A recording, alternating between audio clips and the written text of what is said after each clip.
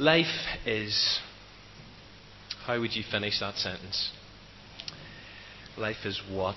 Well, according to a significant core of young people, aged 16 to 25, who were recently surveyed by the Prince's Trust, here was their answer. Life is meaningless. In the early hours of Sunday morning, the 22nd of March 2009, Jade Goody died at the age of 27. And according to one obituary, we, the public, followed her life for its meaninglessness. Or at least we did up to a point. 6 years ago, Robbie Williams was at the peak of his solo career. He had just signed the biggest record deal in history, and he was considered one of the most successful and well-paid recording artists of all time. And yet, in an interview with Heat magazine in September 2003, he said this: "I'm loaded, I can buy anything I want, and everybody thinks I must have a brilliant life, but it's actually horrible." Incredible words from someone who, humanly speaking, appeared to have everything, or at least did, 6 years ago. 100 years ago, just before his death, one of America's greatest ever writers wrote these chilling words: "A myriad of men are born, they labour and sweat and struggle, they squabble and scold and fight, they scramble for little mean advantages over each other, and age creeps upon them. Infirmities follow. Those they love are taken from them, and the joy of life is turned to aching grief. It, the release, comes at last, the only unpoisoned gift earth ever had for them.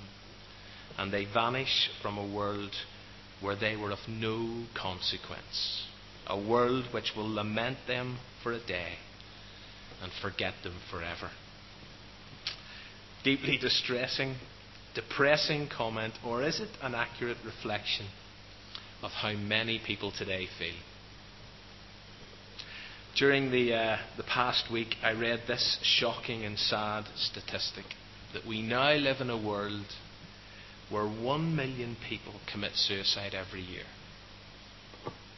Globally, suicide takes more lives than murder and war put together, according to the World Health Organization. So it seems that life, for far too many people, has got little or no purpose. On Wednesday, we listened to another budget. And in response, and given our current economic climate, we seem to constantly hear commentators use words and phrases such as deep recession, crippling debt, credit crunch, redundancy, meltdown, repossession, job losses, etc., etc. And therefore, the sense of hopelessness is almost tangible. So what is the point? Is there one? 3,000 years ago, one of the wisest people to have ever lived on planet Earth penned these provocative words as he approached the end of his life. Meaningless, meaningless, utterly meaningless. Everything is meaningless. How do you feel? I've mentioned a whole variety of different people. But what all the people that I have mentioned have shared, or seem to have shared, was a deeply sceptical and pessimistic outlook on life. And so we are left with this question: what is the point? It's a key question, it's a topical question. It's a current question, it's a popular question, it's a fair question, but it's not a new question. People have been asking it and other existential questions about the meaning of life for years. And therefore it does seem appropriate, I think, I hope, it seems like a good idea, maybe even seems right, that we as a church spend Sunday evenings between now and the end of June looking at a whole bunch of meaningless messages. From one of the most fascinating and unique books in the Bible. A book that Winston Churchill described as a riddle wrapped in a mystery inside an enigma. which is just a brilliant description of this book. Ecclesiastes is reportedly the most often quoted Bible book by atheists and religious skeptics. It's a book for unbelievers, it's a book for believers, it's a book for everyone. But because of its style, because of its content, some people are surprised when they read it to find it alongside the other 65 books. It falls into this biblical category of wisdom literature. But it's more than just wise words or a collection of ancient philosophy. Because what it talks about is incredibly relevant, incredibly up to date. The material that's covered, the subjects dealt with, appear in today's soap operas and political speeches and radical and conservative movements of the 21st century. What you will hear and the issues that are raised in these 12 chapters are issues that are raised in the halls of academia and on the streets of our cities. Ecclesiastes has been described as a key book for our times because it is one of the most accessible, one of the most modern pieces of biblical literature. And like so many other people who have read it and who read it, I want to suggest that Ecclesiastes is a must-read for a materialistic and a hedonistic and a secularized society because it's a book that speaks directly into our context in 2009. It's a book that addresses the big questions of life. And it's a book that actually forces us to confront the realities of life that so often people today want to run away from. This is a book for people who feel that life is a bit like running on a treadmill. And that's a thought I'm going to come back to. Where you expend lots and lots of energy, but you actually get nowhere. It's a big book for people who are prepared to face up to what really matters. And therefore I really would encourage you to keep coming back despite this very depressing introduction. But I'd really encourage you to keep coming back on Sunday nights and to join us exploring the critical lessons that we can glean from these 12 chapters. Now I know for those of you who've been about Windsor for a number of years, this is a book you have looked at about 7-8 years ago. But I still think it's a book worth coming back to time and time again. So, if you have a Bible, could you please turn to Ecclesiastes? If you don't have a Bible with you, there are Bibles in the pews, and it's on page 668 of the Pew Bibles. Ecclesiastes, and we'll begin at verse 1. And verse 1 reads, "The words of the teacher, son of David, King of Jerusalem." Now some translations have the words of the preacher, son of David, King of Jerusalem. And there are those who have suggested that an even more helpful English translation would be the words of the searcher, son of David, King of Jerusalem, because the idea of a searcher seems to capture the heart and the perspective of this book better than the idea of a teacher or a preacher. Because this, as you soon discover, was a text written by someone who was searching for meaning and purpose and direction and answers. So from here on in, we'll probably refer to him as the searcher. And one other introductory comment before we read the next 10 verses. It is widely viewed that the son of David, the King of Jerusalem, refers to Solomon. Now I know that some critical commentators have questioned that, but most accept it. And so from here on in, for the next number of weeks, we're going to go with the understanding that it was Solomon who penned these words. So let's stand, as we tend to do together, for the public reading of God's Word. Picking up at verse 2 down to verse 11. "Meaningless, meaningless, says the teacher, preacher, searcher.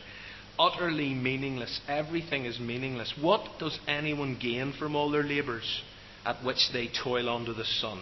Generations come, generations go, but the earth remains the same. The sun rises, the sun sets, and it hurries back to where it rises.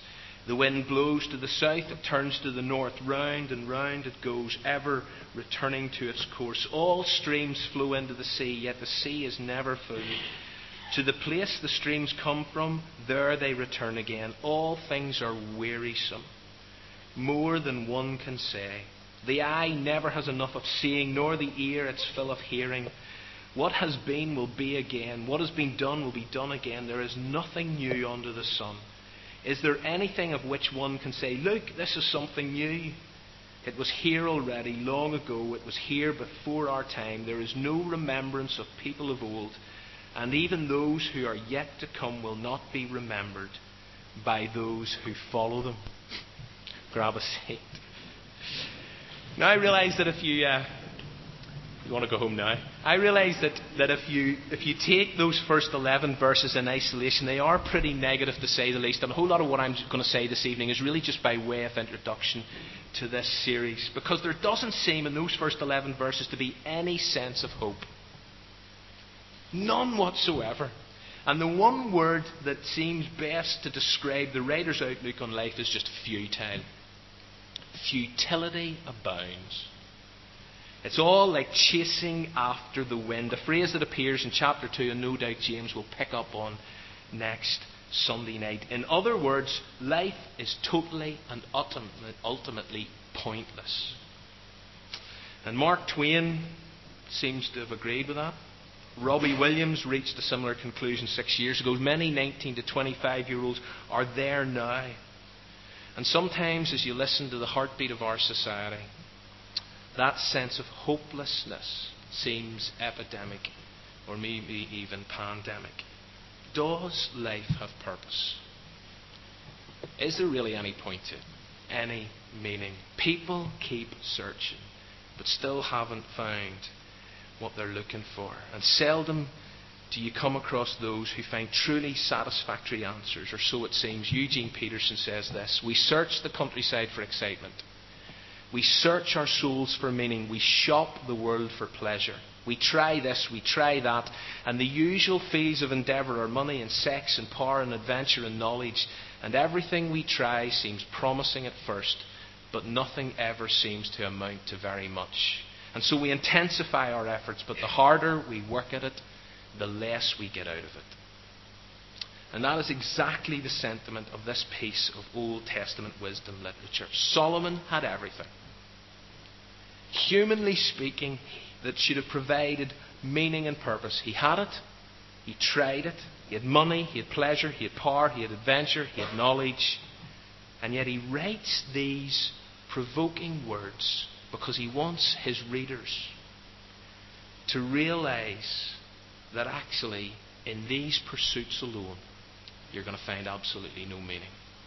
As you reach the end of your life, if that's all you've gone after, and you look back over your life, you're going to be left with a sense that everything was just meaningless. And in Western society today, I think it is fair to say that people are pouring their lives, pouring their every waking moments into achieving one of these goals: more money, better sex, greater power, increased knowledge. Whenever you come to verse 3, he asks what is a disturbing and a pointed question. He says, you spend so much of your life working your fingers to the bone, but what do you actually gain? Because if you work and you earn, and if you accumulate and that's all you ever do, and that's all you ever do it for, then you're going to have gained nothing. And humanly speaking, you may come to the end of your life and you may be unbelievably wealthy, but from an eternal perspective, you're going to be extremely poor. And that's an idea that Jesus picked up in Mark's Gospel when he added this similarly disturbing question: and how do you benefit if you gain the whole world but you lose your soul in the process? And what the teacher and the searcher is saying, and what Jesus is saying is, listen, forget it. Forget all of that. You will never find ultimate meaning and purpose in these things. And whatever you do, and this is his message, I believe his message to a contemporary society, whatever you do, don't wait to the end of your life to discover that reality. Find that out now. Listen to my words. Take what I say on board so that you won't waste the rest of your life searching for meaning in these things alone and end up disappointed and disillusioned and dissatisfied and wondering, what was that all about? What was the point of it all? We may live in a society where people are, maybe less and less, but where they are materially rich but spiritually bankrupt. And from an eternal perspective, that is disastrous. absolutely disastrous, because the answer Jesus' question, it is no benefit. Because you can have everything and yet at the same time you can have nothing. And the searcher is trying to get us to think through these issues before it's too late, because one of the things he wants us to come to terms with, and it's something the Bible stresses time and time again, is that life is short. And so in verse 4 he says, generations come, generations go. Psalm 90 verse 10 says this: 70 years are given to us. Some may even reach 80. But soon they disappear and are gone forever. And in the New Testament, James asks that question, what is life?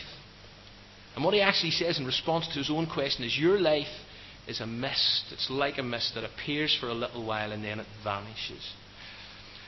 I'm 41. I've just worked out I've lived for 14,983 days. I have, according to the psalmist, 10,567 left if I reach 70. Which means I'm quite far over halfway. And the sooner I come to terms with what the writer of Ecclesiastes is saying, the sooner I take his advice, the better. And as Solomon looked around, and as he observed nature, and as he observed human life, he just got down. He just got depressed. It seemed, he says, that everything was just going round and round in circles. Nothing ever changes. It's as if everyone and everything is just running on a treadmill and it's getting absolutely nowhere. And you know, health clubs and gyms are incredibly popular these days. And people will spend hours on exercise bikes and steppers and wave machines and cross trainers. And they're all designed to help us expend maximum amounts of energy for long periods of time. But what? They take us nowhere. And I read an article recently which suggested that many exercise machines found in our gyms and health clubs are symbolic of our time.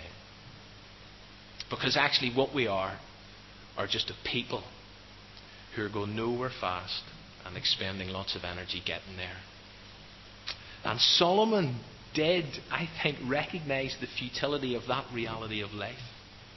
He seen, as he observed nature, the endless cycles, he just thought, and as he looked at generations coming and going, just thought, listen, this whole thing's just going round and round, and nobody is going anywhere fast. And Solomon also realised that he lived in a world that promised everything, but actually, when it came to it, delivered very little. And as we look at our world, a world that offers this generation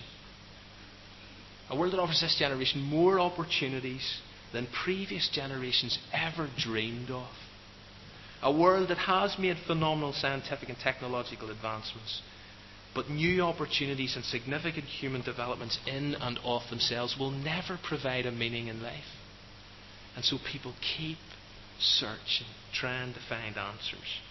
And we can strive all we like, and we can search in every place imaginable. And in today's society, people are looking in all sorts of bizarre places, more extreme places. But we will only ever discover ultimate meaning and purpose in one place. And that seems to be the sentiment of this book, the sentiment of the rest of God's Word. You'll only find ultimate meaning and purpose in one place, and that's in God. Otherwise, if you never reach that place, life will maintain a sense of meaninglessness. It'll be futile. It'll be like chasing after the wind. Whenever Paul was writing to the church in Philippi, he picked up on this idea. He said, listen, everything else is worthless compared to the priceless gain of knowing Christ Jesus, our Lord. Paul understood the perspective of the writer of Ecclesiastes. Everything under the sun is meaningless, worthless, and unless God is a part of your life, it will remain that way. And that little phrase, which is a phrase that occurs time and time again in this book, is absolutely critical to our understanding of these 12 chapters. You'll notice it appears twice in those 11 verses we read together, and it appears a further 27 times in the remainder of this book. And the life that's meaningless, according to the writer, is life that's lived under the sun. In other words, life from a purely human perspective. Life without God. And that sort of life, the life of what you see is what you get, That's the kind of life that is just completely futile. And as Solomon looks around him at the tangible and temporal and visible world under the sun, he comes to this bleak conclusion, and therefore there is little to encourage him. There is little to inspire hope. To say he thinks life's just clockwork. The sun goes up, the sun goes down, the sun goes up, the sun goes down. All the streams just flow into the sea, but the sea never fills up. It's just bottomless. It's all an endless cycle. You work, and then there's more work to do tomorrow, and you solve one set of problems this week, and then there's a whole new set of problems to face the next week. And life under the sun, it seems, is as meaningful as a merry-go-round. You go round and round, up and down, fun at first, but ultimately pointless. And the writer of Ecclesiastes, he's not being depressive, although that's what it might come across as. He's just being real. And this book is a book, I think, that injects a massive dose of reality into a world that actually urges us, don't stop. Do not stop and ask the important questions. Don't think about meaning and purpose. Whatever you do, keep yourself occupied. Pour yourself another drink. Make more money. Book another holiday. Play another virtual war game on your console. Surf the net. Watch another DVD. Pop another pill. But whatever you do, don't ask any of the hard questions of life. And so much of what life is about now, it would seem, is about escapism. Just cram your life with activity. Do lots and lots of things, but don't ask the hard questions. Don't ask the big questions. And we live in a world, it seems, where people are hell-bent on ensuring that other people don't ask the hard questions of life. Because it is going to reveal that so much of what people expound energy in, so much of what people invest their money in, is actually worthless and meaningless. People keep searching for answers in everything from fame and fortune to the latest philosophy. But the writer of this book just says, listen, you're wasting your time. You leave God out of life, and all you're left with is what you see. All you're left with is everything that's just under the sun. There's nothing beyond. There's nothing above. There's no bigger picture. There's no eternal perspective. And that will never satisfy your deepest need.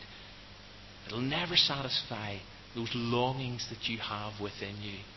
And ultimately, as the rest of God's word spells out, it will cost you your very soul. Life without God is like building that perfect sandcastle only to have the tide come in and wash it away. And at the end of the day, you've nothing to show for all your effort. And at the end of time, the Bible makes it clear that, there is going to be a fire of judgment that will burn. And unless you've lived life with a different perspective than life under the sun, then it could very well be you'll have nothing to show at the end of time for all your effort. And by the time we get to the end of Ecclesiastes, I will guarantee you that you'll be convinced that living life just for the sake of it is really not worth it. And if you feel like you're running on a treadmill, if you feel like you're stuck on a merry-go-round, if you're caught in an endless cycle, or you just feel that, sometimes it just seems I'm building castles in the sand, then this is an Old Testament book that urges us to shift our focus and begin to live life in pursuit of a completely different agenda. And in the process, as you do, you will avoid a meaningless existence. And for those of us who are Christians, and I realise that's the vast majority of us, let us not be ashamed, or let us not forget to teach this material while the message remains so contemporary. Because I honestly do sense so often as you talk to people that they are asking questions, but they're finding so few answers. And particularly in the current climate, whenever you meet people who have worked all their lives only to find it all come crashing in round them for whatever reason, there's just people hurting and wondering, why do I still have this huge vacuum, this huge void in my life that all the things I've worked for just hasn't really satisfied or filled. Let's pray together.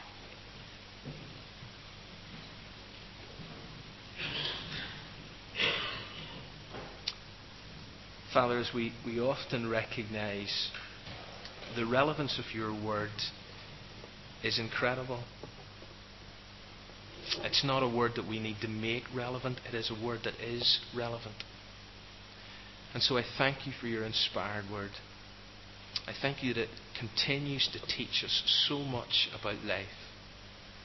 Life in our contemporary 21st century society.